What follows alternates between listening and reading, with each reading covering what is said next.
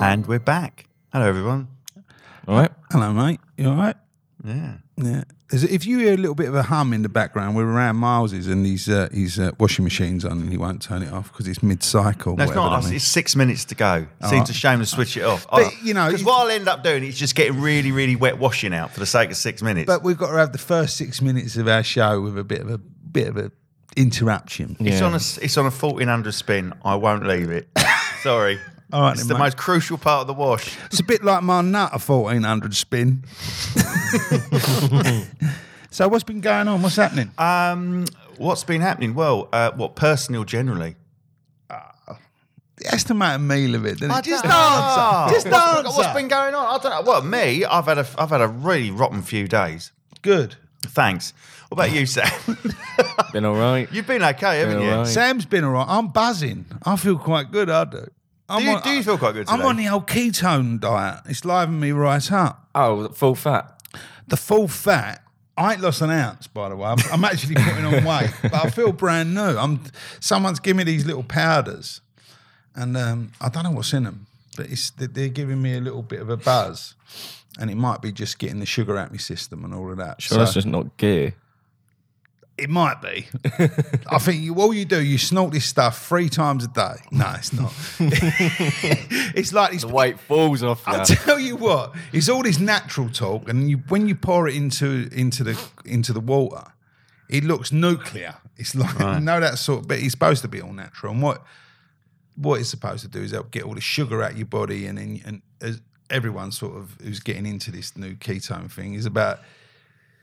Your body starts using fat as an energy rather than sugar. Yeah. And it's helped my mood quite a bit. So, but I don't know whether that's just psychological because when you read up on it, one of the things it says is it really helps your mood. Mm-hmm. So I don't know whether... Well, it doesn't matter if it's psychological or not. The fact is you feel better and that's all that matters, isn't it? Well, as long as I feel happier than you, I don't care. It's a competition. It's a competition. As long as I feel just slightly in front of you, I don't even mind if we're both depressed. As long as I'm a little bit in front. That's what it says on the packet. You'll feel better than Miles Chapman. You'll be a little bit in front of Miles. That's their strap line.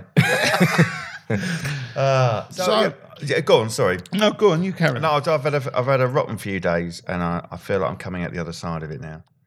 In what way? Just no energy, really low. You know that we said that before, when you feel like cut off from the world. You feel like you've got a veil over your head. It's just really detached. Detached. It's just really unpleasant. And I think what helps me is what I used to do years and years and years ago. I would start panicking about it and worrying about it. It would get worse. But now I just sort of let it be and eventually let it happen. It just eventually clears off. Well, I think even this helps, knowing we're going to do this, because I think by sort of giving it away, it helps keep it a little bit. I went to see my therapist yesterday, Mr. Martin Weaver, over Chiswick, which was amazing, Chiswick Village. Yeah. It took me an hour and a half to get there. It should only be 40 minutes and 2 hours to get back. So it was with the traffic on the M12. And I kept pulling over and sobbing. You got the appointment wrong. Got there to wasted time, but 3 hours driving. And it was just it's nightmare traffic, but I just tried to keep myself calm and keep me fit. And he said to me something really interesting yesterday, and something that I should have heard a lot of times. I mentioned this. I said, I said, Martin, he said, how's everything and all that. I said, well, I've been doing, we've been doing our podcast. He never said, how's everything? He said, what's been going on, I think. I said, we've been doing the podcast. I said, that's been going well. And I don't know if you know, it's about living with depression. I just sort of said it like that. And he said, but you don't have to live with it. And I thought, what? What's he talking about? Right? Because along the way, I've met all these sort of so-called gurus, geezers who invented NLP and da-da-da. And they're all sort of got their own thing. And I'm thinking, I've never heard that before. If you go to an AA meeting, Alcoholics Anonymous, or any of the 12-step meetings. Living with addiction. Yeah, and you sort of 99%, let's use AA as an example. 99% of people sit round a circle in AA will say, along the lines, their name, like, my name's Rick and I'm an alcoholic. 1% say, my name's Rick and I'm a recovered alcoholic. And when they say that, all the other alcoholics get fuming. And I'm using this as an example because I do feel our headset, I've said this before maybe, but our headset is very much the head of an addict. Because if you sat around in one of them circles, you'd hear all the stuff that goes on in our head, you know, that we're useless, that we're fraud, we feel like a fraud, we feel like we don't fit in, we're full of shame, we feel all this stuff that sort of brings us down. So when he said that, when he sort of said, but you don't have to live with it, it sort of got my back up a little bit. I thought, well, yes, you do. How do you know? How do you know? And I said, don't you? I was a bit confused. I said, what do you mean you don't have to live? You don't have to live with depression? Because the way I saw it is that, you know, us three sitting here, we live with depression and then we get respites. Yeah. We get a period of time where we feel really good and all that, but we sort of always know it's going to come back. And he said, well, no, it doesn't have to. So I said, are you telling me, because he's been doing it for years, in all the years that you've been a therapist, have you had people come to you really depressed and then all of a sudden it's gone forever? He said, yeah. So I'm wondering, have you ever thought this depression could ever leave you forever? Well, here's the thing. I have gone through phases where I thought it has left me forever. Yeah, you've told me about 8 times. You have. He's told me. He's got. I've turned a corner. I have, but you've said it as well. Yeah, but it's when he gets a good review. If he gets a good review, No, seriously. I've had stages where I've had 6 months, even a year of feeling all right, and then I think that's it. You ain't had 6 months. I had years and years ago, a long time ago. Yeah, you know. What, before you had it? You mean? No. After I've had phases where I did feel all right, and then it's always come back, and I have tricked myself thinking that's it. I've done it. I've turned it. I've found the cure now. I know how to live my life to get to keep it away. 6 months though, Miles. For me, if I'm honest, I'd be happy with 6 days on the spin. Yeah, 6 days on the spin without feeling down, I think is a good run for me. But you're saying you had 6 months 6 solid. months, yeah. I bet you never. I did. Why would I lie about it? Because you are a liar. This is brilliant. I don't He's a believe liar, it. though, isn't he? He's a liar. If he gets a good review, he's sitting there with a smoking jacket on, happy as anything, big cigar on, and as soon as it goes bandy, he's in tears again. I think that's the impossible question to answer. I think the way we are, I don't think you can. Well, there you are. I think you can learn to live with it. I think it's a bit like, sort of when you're affected by really awful grief, and you lose someone, it gets better every time because you learn to live with it. It never really truly goes away. I think when you have it in the early stages, I found it so debilitating and so terrifying. But I think you learn. It doesn't make the feelings any less when you have it further on down the line. But I think you learn to live with it. You know that it's just part of you. And every now and then it comes to visit, and then every now and then it just clears off again, and it's just, I personally, no, I don't think it can. But that's maybe I'm wrong. What, leave you completely? I tell you what, anyone listening to this, I wonder if anyone out there has had, a massive sort of spell of time where it has not been around, or. Oh, he ain't turned his phone off, has he? It's on airplane mode. You know what? It's on Wi-Fi. Idiot. No, I'd be interested to know if anyone does think that or it has happened to someone. What about you? Do you think it can? Well, now, do you know what? Now, when he said that, it was a bit of a turning point for me because I'm thinking, I'm in that mode. You know when you said, I've turned a corner? At the moment, I'm probably going to be sobbing tomorrow now. Of course you will be. Let's see where we are this time next week. Let's give you a call next week. See how you are after a donut. With your head buried in the bottom of a box of heroes.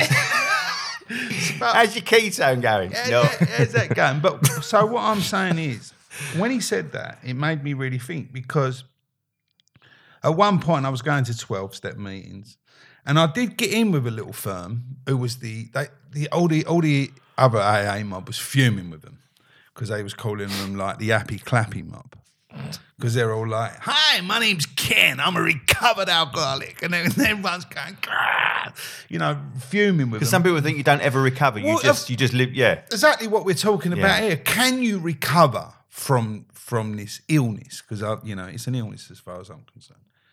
So can you totally recover from it? I'm not totally sure. I'm really not. And even the top guru, even the top people, all these like, "Hi, I'm Anthony Robbins," all that little firm. I think they have their days on the quiet or a little hour here and there. When you're giving it away, when you're out there and you've got to perform and you've got to think, there's something in you, you're on autopilot and you can sometimes do it, But then what's the difference between maybe Andy Robbins, who on the outside and Anthony. Anthony. Yeah. Anthony Robbins. What's the difference between him being all happy clappy, telling everyone that they can get over it, and him having a bad day? Is him having a bad day just him having a bad day, or is it him having depression? Like, where do you draw the line? Yeah, that's a very good question, because there is a distinction between depression and someone just having a shitty day or a shitty couple of days. I think a lot of these so-called sort of life coaches and gurus, I think they may have started in a depressive state, and a way to alleviate that horrible feeling is to help other people. Get lost in other people's problems and other people's things, and by sort of, you know what it's like, by sort of helping someone else, you can get lost in their shit, if you like, whatever you want to call it. And you can sort of feel better by uplifting someone else. There's a lot. I'll tell you what has been non-stop lately. It seems like a lot of people, a lot of celebrities and people in the media have been topping themselves, and down to social media and stuff like that, or just finding it really hard to.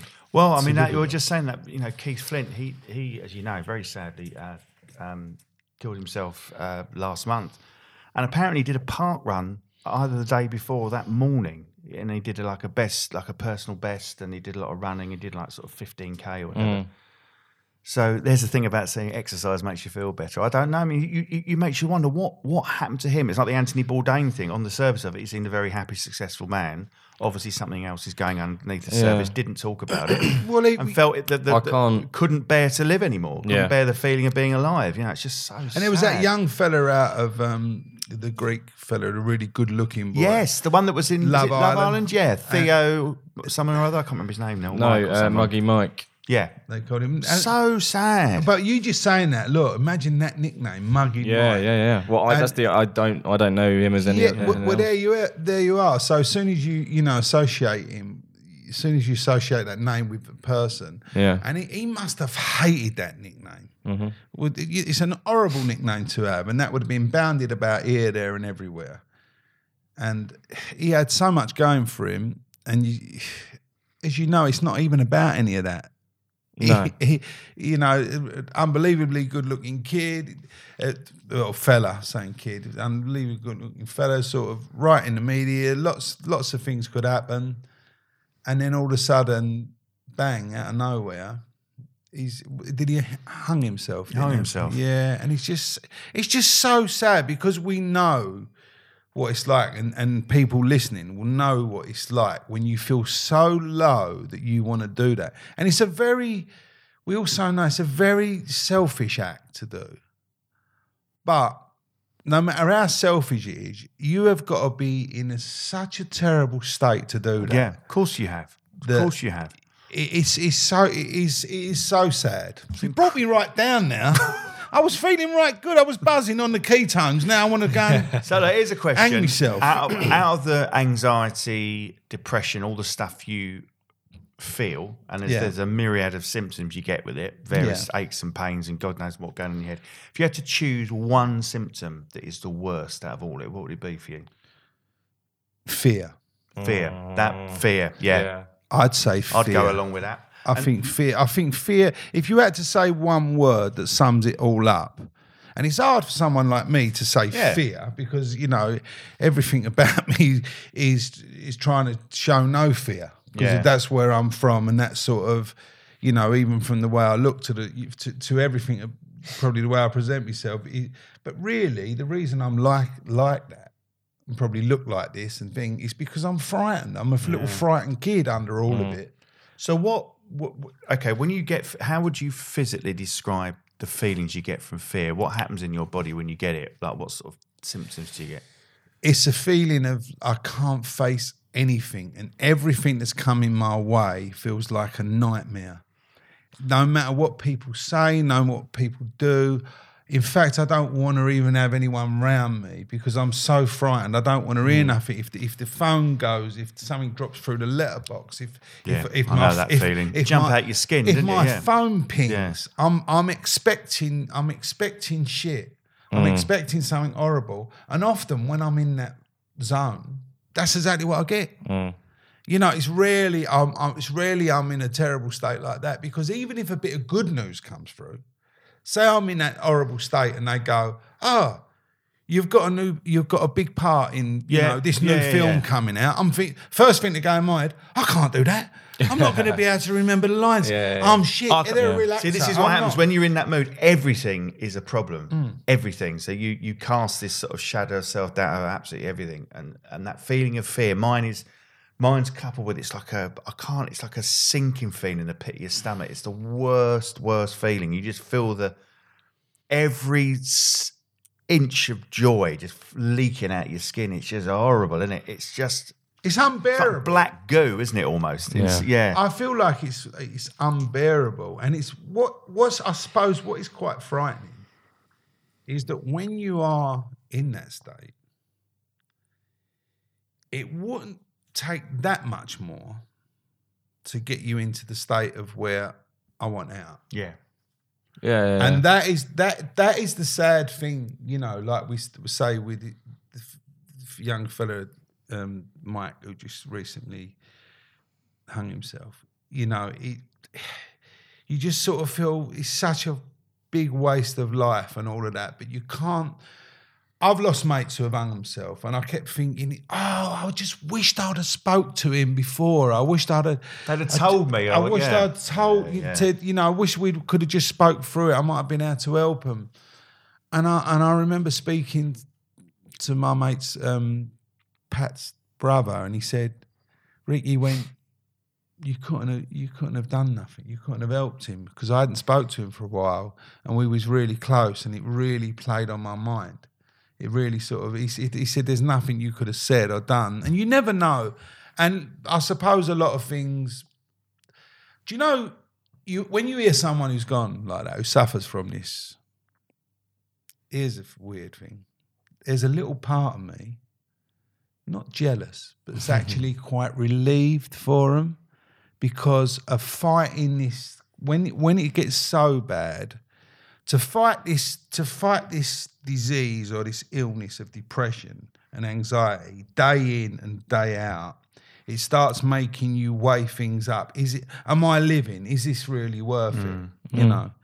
And so that is, I suppose you have to sort of think, well, yeah, it is. Life's so precious, isn't it? It is. I mean, you were saying about the longest you've been without it. I was just going through my head, I was thinking about when I had that breakdown in summer 17, it was horrendous.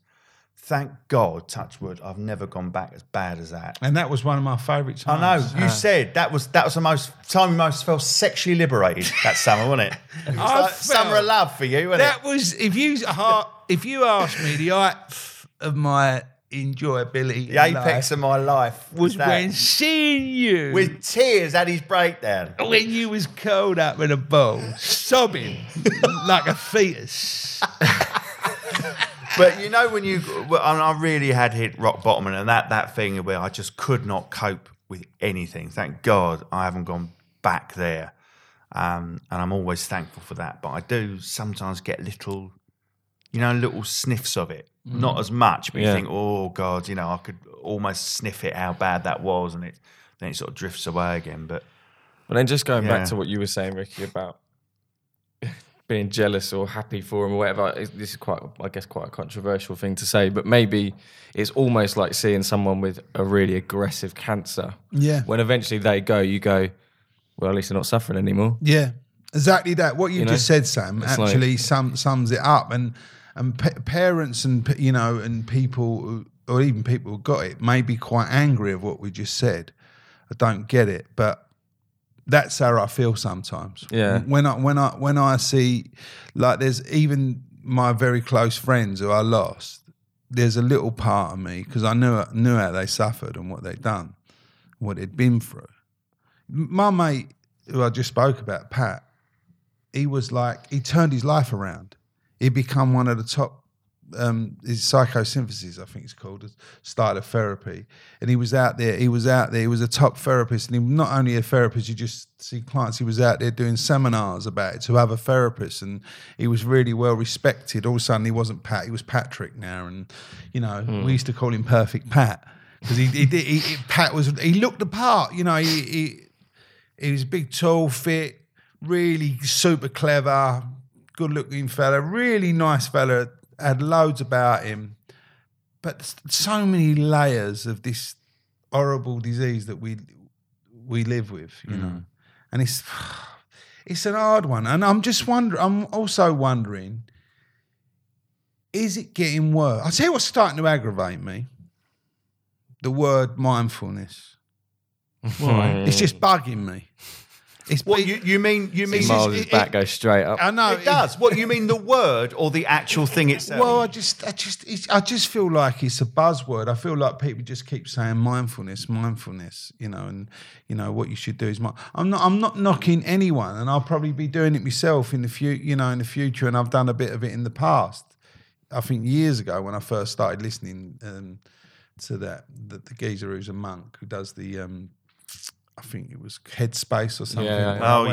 I went on that, and I think now he's a big sort of voice for mindfulness. But and it was helpful and all that. But I just feel like it's sort of branded about. People just get on little things and turn it into something different. It's not the answer to everything. I'm not saying. I don't even know why. I think it's just I've got the ump with the word because people who don't understand this. Will go, oh, you've got to get into some mindfulness. You'll be all right. And you think, well, yeah, as if I don't know that. Yeah. As if I don't know. But it has helped a hell of a lot of people. I'm not saying it gets rid of it for good, but it has helped, and it has helped me. It really, really has. How's it helped you? You're in a terrible state. What do you mean? You want to get on the ketone diet, you mug. It has helped me. It has helped me a lot. Is it? Yeah, it does. It does help me. Yeah. Just shut up. What do you do then, mindfulness? Go on in. What do you do? Tell me. I'm mindful. What do you do? You seen some monk, weren't you? What happened? What was monk messing about with you, wasn't he? Yeah, diddling me. You gone, what happened? He went round and locked the door, drugged me, strangled me with his robe, and I felt buggered me. I felt brand new when I woke up. No, so go on. We had a rice supper and I went home. It was lovely. Beautiful. That's all going, isn't it? So, God, what's that? No, I ain't. It's staying in. That's what we're starting the show off. What is mindfulness? What was this thing around at the No. What do you do? What's your mindfulness routine? So every morning I do like a 10-15 minute silent meditation. It's just really, really nice, and just trying to clear your head a bit. Isn't that called having a shit? Sorry. No. What's the point? What is the point? No, go on.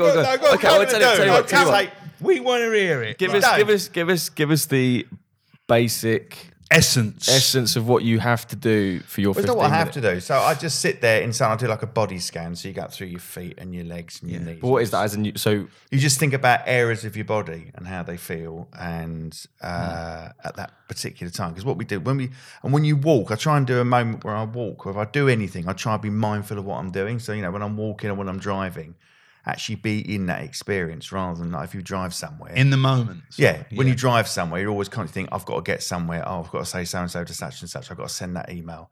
This is that. And, what about last week? Oh, that was a bit embarrassing. Your mind's constantly flicking around instead of just being in that moment and enjoying that moment. And what I've felt it's enables me to do is to enjoy simpler things more. So I enjoy a cup of coffee more or eating more rather than bolting my food and thinking about the next thing I've got to do. It has slowed me down a bit, but that's no bad thing.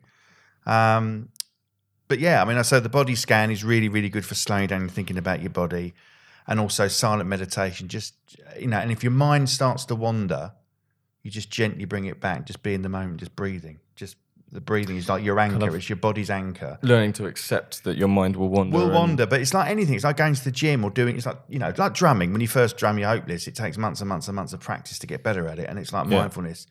If you only do it once a week, it's not going to make much difference. Like the gym, if you go 4 times a week, you'll get bigger. It's like you do mindfulness for every day. You just get better and better at it, and it'll become part of you rather than. And how do you finish your day with mindfulness? What would you? How would you finish your day? My days, I always have. I'm really into my herbal teas at the moment. So I went to this Japanese shop up in London that specialises in these sleep time teas. I meant to mention this to you. I've had the best night's sleep I can ever remember. I need them bad. I'm not sleeping. Right, I'll give you a bag. In fact, I'm going to go and grab them now before I forget. You two carry on chatting. We're doing a show. My sleep is We're terrible. doing a show and he's walked off to go and get a bag of tea bags. I'll help you. All right. Now, here's an interesting thing, Sam. Yeah. He's been sitting there completely poxed off all the way through the show. Cheers, mate. Ooh. He's been sitting there. Unreal. The best night's kit. Right, I'm talking about you now. I'm not talking to you. Listen. Here's a little interesting thing, I think. We've been sitting at the show. Yeah. Your energy levels and everything have been really down. Yeah. Right? Been really thin. I asked you to explain to me a little bit about mindfulness. Yeah. I knew it anyway, but I just wanted you to go through the motions. But Just wanting to give you a bit of airtime because you're struggling.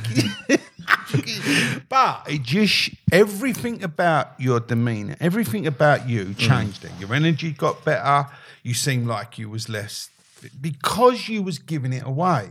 Because you was talking about it. And so exactly what we spoke about earlier on, like these sort of life coaches and all that, by giving it away, you help keep it yourself. Which is the same in the, they say that in the 12-step fellowships, is that by giving it away, you keep it. So person becomes a sponsor. By helping someone else, they help keep it keeps yourself in trim. And You're right. And by doing that, you remind yourself of how good that is for me. And what that does. So it's also about practicing every day. Like if you're a bodybuilder, say, you can't just think about it. You've got to get yourself in the gym and you've got to go in. If you do it once a week, nothing happens. Do it 4 times a week, things will start to change. So it's about. So we asked about that. Now, be absolutely truthful. Yeah.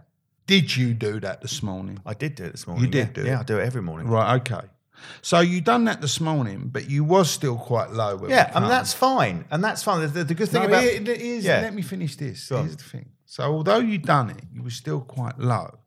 But when I got you to talk about it, you lifted. Yeah.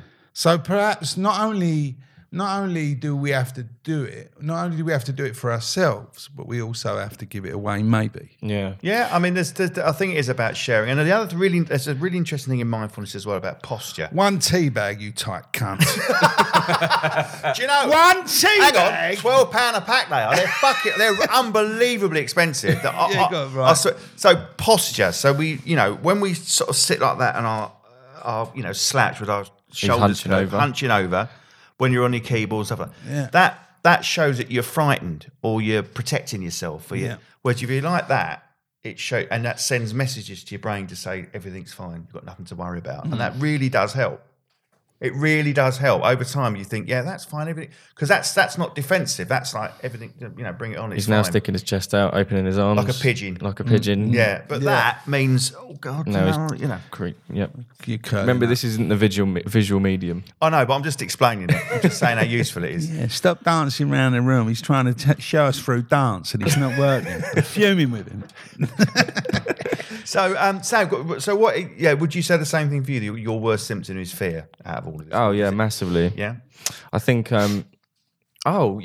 I'm doing 90 days off the booze. Yes, good man. Yeah, I'm a month. Good man. And 4 days in. Amazing. Yeah, good man. Which is cool. Although we've got coming out. so within the 90 days, I have 6 weddings.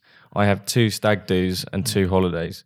So let's see how that goes. What a lot of people do in the 12-step fellowship is do 90 and 90. So they do 90 meetings in one day. So obviously, while you're going to that, you may be completely off the booze. And what happens a lot, I think I've done something like 87. Got the pink cloud. Thought that do me. I'm flying. I don't need no more of that. And then all of a sudden, bang! Straight they call away me out. back into it. So I would say, if you possibly can, you've got to really plan. You've got to plan around that, because you know. Do you know the biggest reason people end up in their addiction? Go on.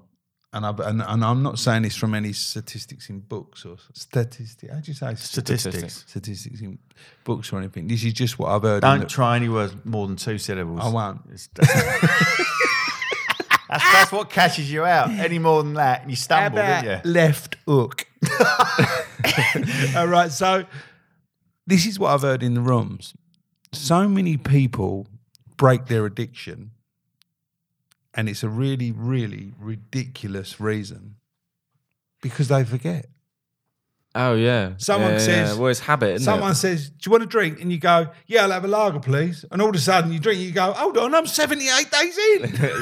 You know, and I've had it now. I might as well carry on. Or do you want to, you know what? I've been doing this thing called 1 year no beer.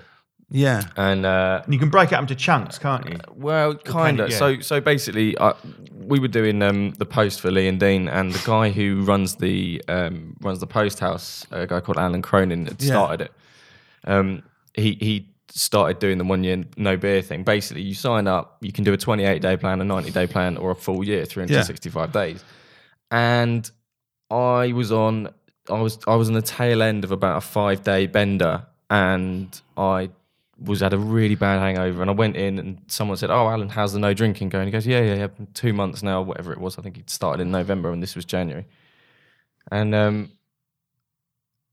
with this pounding headache, not really understanding where I was or what the fuck was going on, I thought, I sort of fancy a bit of that, and signed up to the 90-day program. You get an email every day that sort of helps you remind yourself why you're doing it and what to do. And you know, when you go to the pub and you think, right, I'm not drinking tonight, and then exactly like you say, someone goes, "What do you want?" And before you know it, you're halfway into a pint, and you're like, "Oh, bollocks! I said I wasn't going to do it." Basically, I that's exactly what I'd done beforehand. Every single time I tried to not drink, I'd do that. And even though you tell yourself, right, just think about getting a non-alcoholic thing or whatever, but they give you little tips and stuff that are just better than that help you plan your day and your week around it. And also, there's another thing that's really helped: low and no alcohol booze. I've spent more money on no and low alcohol stuff in the last couple of weeks than I would have done. Some of the booze are brilliant, just to aren't they? find They're really really good. Yeah. Honestly, I was out the other night. I went to see Anna's show in Soho, and I was sitting there with a pint of non-alcoholic Adnams Ghost Ship. Tastes really good, tastes like beer. If I'd been sitting there with a lemonade, I'd have fucking hated it. I'd have wanted out. I'd have wanted to leave. I'm different to that, because I don't really like, if I'm honest, I don't really like the taste of booze. I do. So you do. I like the flavour. The only reason I think I might do, if it was a really hot day. And a cold, the thought of a cold. I think that's more visualization with me. But it shows you actually like the taste of it. And I'm wondering if that is a psychological, because the very first time you would have put beer in your mouth, I would guarantee you wouldn't have liked the taste. I remember as a kid having a sip of my dad's Guinness or bitter and thinking, "Oh, Guinness is mine as well." Drink that. Oh, and now you can't live without it, can you? Because I think horrible. Would this not help him? I guess so. Yeah, I guess it would. I think it would help anyone. Consider it? Yeah, I would Does it consider frighten you? The thought doesn't frighten me. No, the thought of really. having no booze. Does Not it frighten really? you? No, not at all. You liar. It doesn't. It doesn't frighten me. It makes me.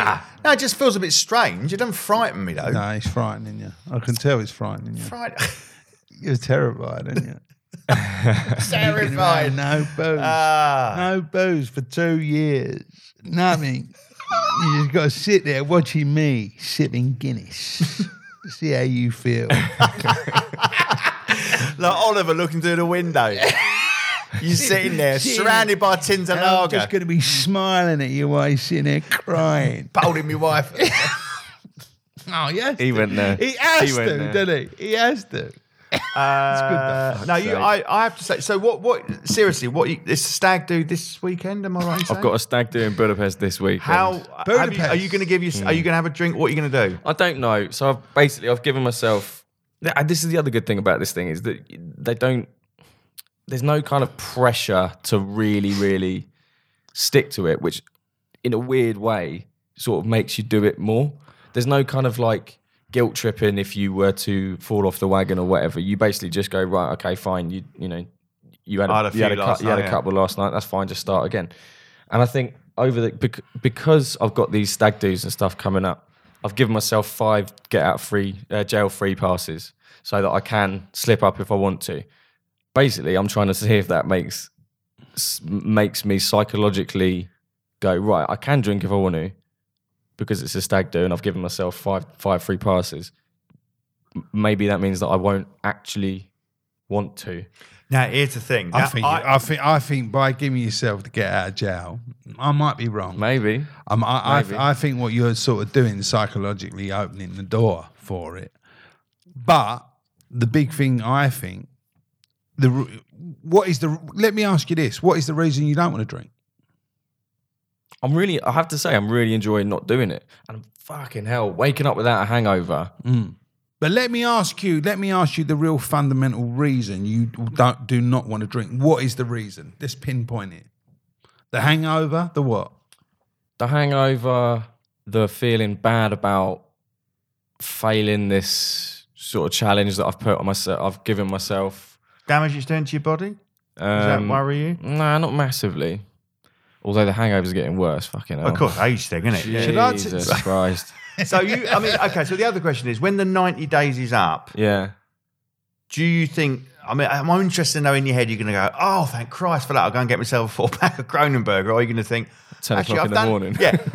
At the end of the day, I've done 90 days, so I might as well just keep going. I mean, is that what most people tend to do? Yeah, I mean, I guess, I don't know. I'm not going to know until I get there, I think. I think what's likely, being honest, I'll probably get back on it and be as bad as I was.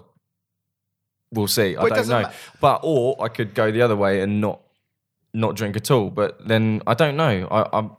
It's ingrained in me. It's ingrained in my family. I'm starting to break the habit now. Yes, your dad's a bit of a boot. No, not. But you like to drink. My whole family. Your uncles all like to drink. And some people can, some people can drink and not have consequences of it.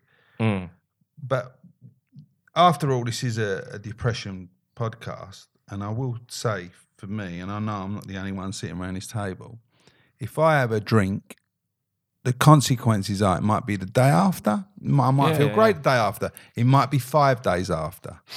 But there will be a period of time, and I don't know even how long it would last for, probably depending on how heavy I went into the booze, and the booze leads to other things as well. But depending on how much of it, the consequences for me is that I will end up under a black cloud in deep depression. Yeah. And would booze do that to you, if you're honest? Yeah, definitely. And I think you know what, this is the funny thing that I've realised over the last month is that I've started to learn about myself again. In that I used to drink because I was just bored. Being honest, the amount of times that I'd like, fucking hell, the first Friday night was the worst. So didn't we go to the mill stream? You came down with. I think you had one. You were left in about 10 minutes. Yeah, you couldn't bear hanging honestly, around. I was sitting in the pub around a load of people. I think I was about 6 days in, and I'd done quite well up to that point. And yet everyone was sitting around with a beer, and I had a pint of lime soda, and I had to leave because I was getting the shakes, like trying not going out to the bar and getting a beer. And that sounds really bad. That sounds like, Well, the other thing is as well, when people around you's had a booze, they get irritating as well. Yeah, they're talking shit. They're talking slurred shit. They drive you mad. They're talking slurred shit. They're repeating themselves. They're doing all the things. And you think, I've got to have a drink just to suffer them. Or I've got to get away from them. Yeah. Especially totally. Oh, no. Oh, Miles is murder. And he wants to fight everyone, doesn't he? Count, who's he looking at? All that game. What's this cunt looking at? He was a Do I know you, mate? He was a Do I know you, mate? Oh, he's murdered. I was with him one night. He's trying to glass the that is bar, interesting. I was just going to go when I packed in smoking. One of the things that I found really helped was that I can have a fag if I want one, but I choose not to. Yeah, And again, it's that psychological pressure. gives Like I can have a drink if I want one, but I'm choosing not to have It one. kind of gives you a bit of power over does, it in an odd way, in a It kind of backwards way. absolutely does. I agree. But like I was saying, I've got one of the big things about not drinking is working out why I do it and what I'm sort of missing out on. I've started drawing again, which I haven't done since I was sort of 13, 14. Oh, that's good. And I'm finding that when I'm at home. Oh yeah, this was what I was saying on that Friday night. So I left the pub and I went home, and it was taking all my willpower and energy not to just go and get. Let's get on it. Just go get a couple of beers and have a couple of drinks with my flatmates. And I didn't do that. I kind of got home. I think I played some like computer games or whatever. And I woke up in the morning, felt so good. A, because I didn't have a hangover, whereas normally I'd be, feeling pretty horrendous on a Saturday morning. And B, I felt good because I thought, that was actually quite fun last night, and I didn't drink. And proud of yourself. Yeah. You didn't actually and I think, give in. Yeah, and I think it's a really weird thing that, like, even though I would never call myself an alcoholic, but I was definitely am probably still dependent on it in a lot of ways. I'm totally reinventing a lot of things in my head in terms of the way that I view my weekends, especially. It's really interesting. And a lot of people wouldn't consider themselves an alcoholic who are alcoholics. Yeah. And a lot of people, it's the early stages, so it's good to get away with. Well, look, here's the way of summing that up: is that the next day, if you feel good with yourself that you never, it was probably the right decision.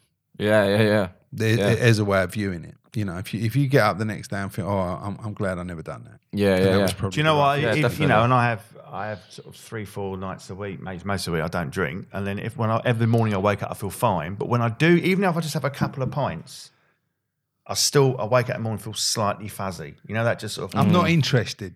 Thanks, mate. Thanks ever so much. Just not interested. You know why? I've got to go off now. I'm doing some mindfulness.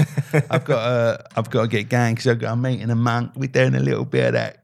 I know where you're going. Not saying anything. Where are you going? The Pie Man Show? Yeah, where are you going? Simmons. Get yourself a Dougal cake. Right, let's wrap it up. Here's a question. Does anyone outside of Hertfordshire know what a Dougal cake is? Do you remember a Dougal cake in Simmons? No. Oh, what? Magic Roundabout? They're the only bakers I know that ever made them. And I was desperate for a Dougal cake. So when I was a kid, Simmons, the bakers, they're all over Hertfordshire, made a cake in the shape of Dougal. Yeah, cake in the shape of Dougal from the Magic Roundabout. Oh, okay. And when you were a kid, everybody wanted a Dougal cake. Yeah. I've never seen anywhere else in the world that makes a Dougal cake. I'm from the East End, so our version of Simmons was a geezer called Woods the bakers. Yeah. Caterpillar cakes. And my knife gun cakes. My nan used Knife crime cakes.